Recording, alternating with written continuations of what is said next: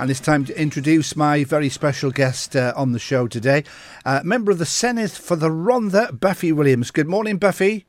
Good morning, how are you? I'm very well, thanks. The sun is shining, that's the main thing. That is the main thing. So you didn't trot over to Stonehenge then to celebrate the summer solstice this morning?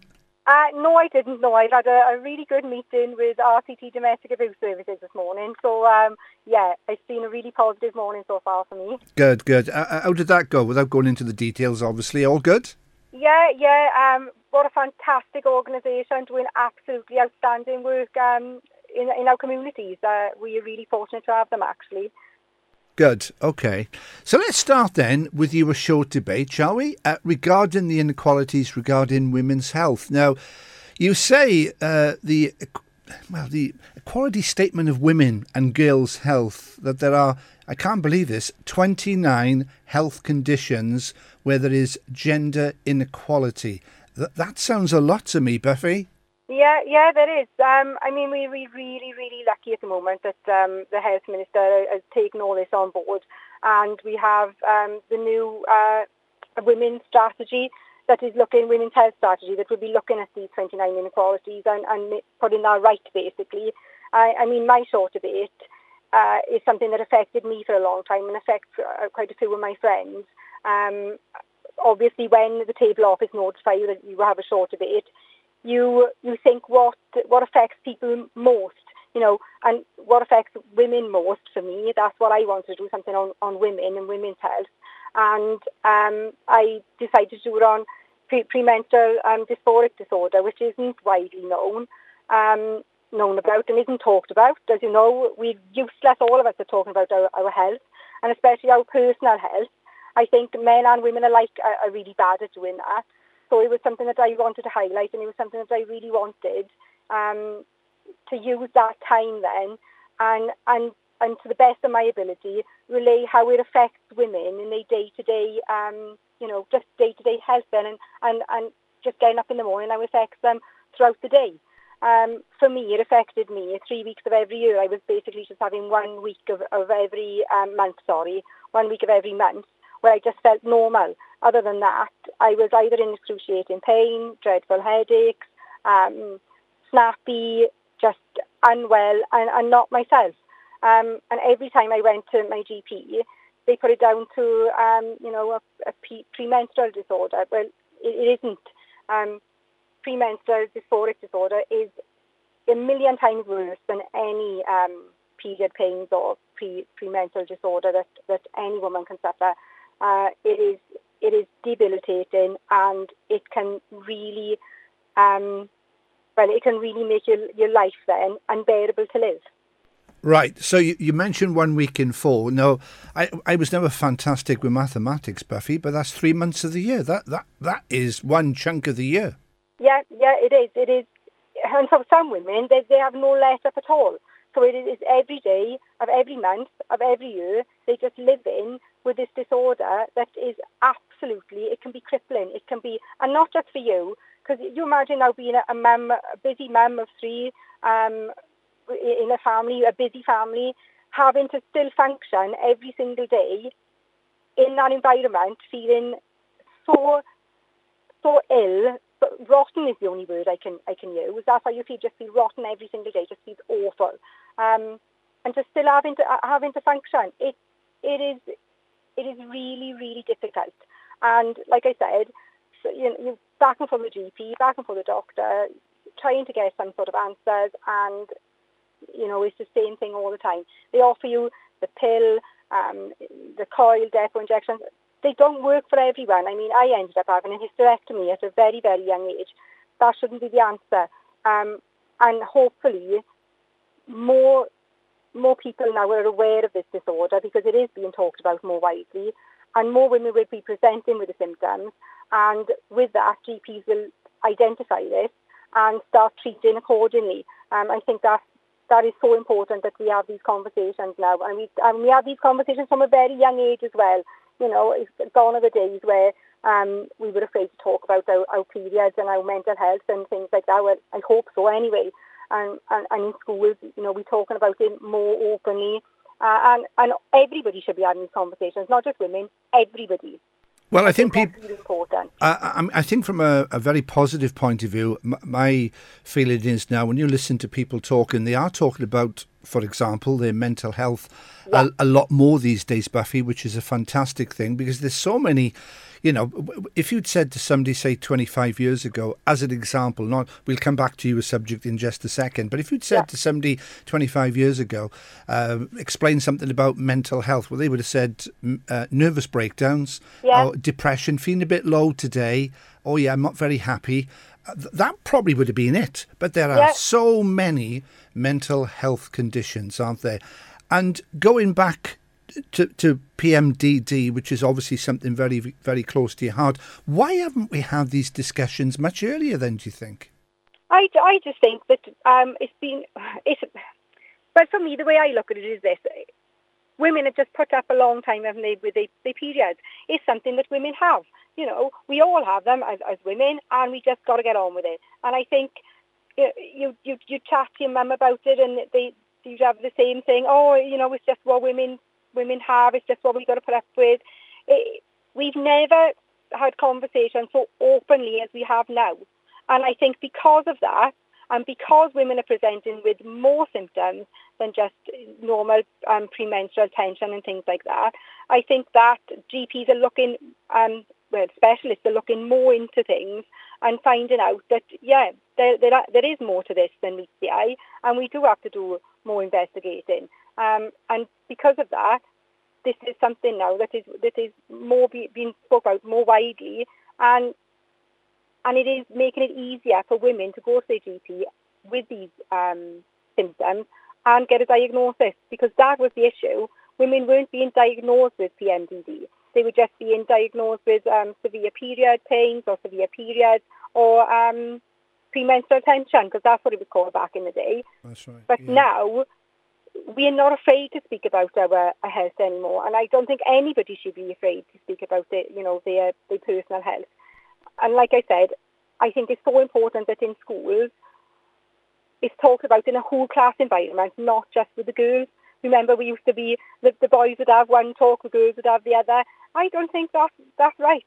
I really don't. I think that boys need to know just what their sisters and their mums and their friends are going through. Because then they can sympathise and they can help and they can be supportive. Is this something that the schools can introduce then, do you think? I think through the new curriculum, this is definitely something that's going to be happening through the new curriculum, and I'm really pleased at that. I'm really pleased that health and mental health is everybody's business, no matter how old you are really now, and that we are having these conversations more openly, more widely. I think for our young people, it should just be the norm. It should just be the norm that we can have these conversations. We can be sitting having a cup of tea and have these conversations where we don't feel embarrassment or we're not nervous to talk about it or ashamed. All those feelings shouldn't be there, because this is our health. And if we don't speak openly about our health, then this is how things are being missed, and, you know, problems are being undiagnosed, and then they get to places where we don't want them to be. Yeah, and I honestly think as well, Buffy, that YouTube is helping a lot as well, because there's so many videos on there about so many different health conditions. Yeah. I watch YouTube a lot. I apart from listening to GTFM, of course, I watch YouTube a lot, and some of the conditions on there, particularly with mental health, I just didn't know. And I'm sure, without being disrespectful to you, Buffy, if you saw some of the videos I've seen about some mental health conditions, you'd think, what on earth is that? What was that all about? I mean, sitting in the chamber, you hear so many different members talk about people that have, you know, in their constituencies that go to them with different issues. You learn so much, and you really do. And then you think to yourself, you take that back and you use that in your experience when you write in debates and things like that. You know, you think about these other members and what they've spoke about. And it was the same when I did my first short debate on after I had my daughter, and I was really unwell, and I did a debate on perinatal mental health. You know, I was speaking to Hugh Ranker Davis, who was saying that a gentleman in his constituency now runs a dad's mental health group for dads whose partners have suffered with perinatal mental health, and now they support other dads.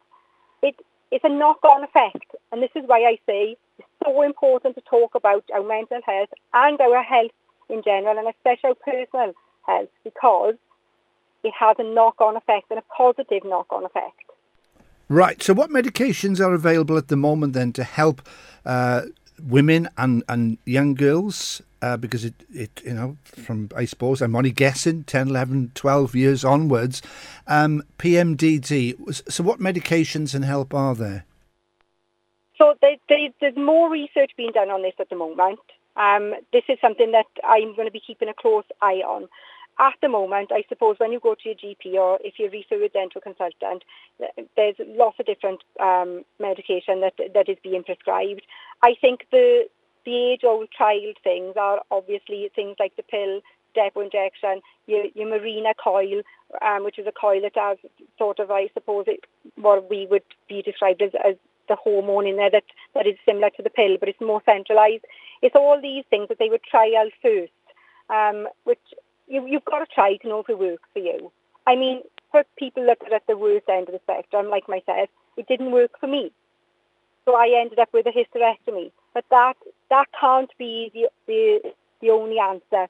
We need to do lots more research. We need to be having lots more of these conversations so that in time, and I hope in the very, very near future, women are not suffering the way that I did, and they're definitely not suffering in silence. And we're not just putting up with it, because we shouldn't just put up with horrific periods.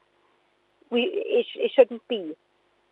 We shouldn't be losing weeks out of the year of our lives, laying at home with a hot water bottle in crippling pain, or waking up with the most horrendous anxiety and depression and just not wanting to be anymore. That shouldn't be now. We shouldn't be, suffering that in this day and age. We just shouldn't. Well, keep up the good work with that then, and you keep in touch with us, Buffy, and you let us know how things progress with that, okay? Now, we'll move on, because obviously the time is ticking on, unfortunately. Let's talk about the cost of living crisis. How are families in the Rhondda coping with this ongoing problem at the moment? Well, it's been a really tough winter for us, and I'd be totally honest with you, I'm dreading the next winter, because even though energy prices do seem to be coming down slightly, everything else is going up. So really, we have no benefit from that. We see no benefit. Throughout the winter, I spent a lot of time visiting all the warm hubs that set up. And I will say, what a fantastic job our community centres, our churches, our,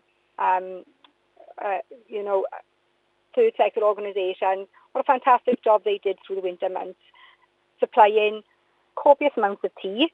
I drank so much tea through the winter. I can't. Any excuse. Everywhere I went, there was a warm cup of tea. Come and have a cup of tea, Buffy. Come and have a cup of tea.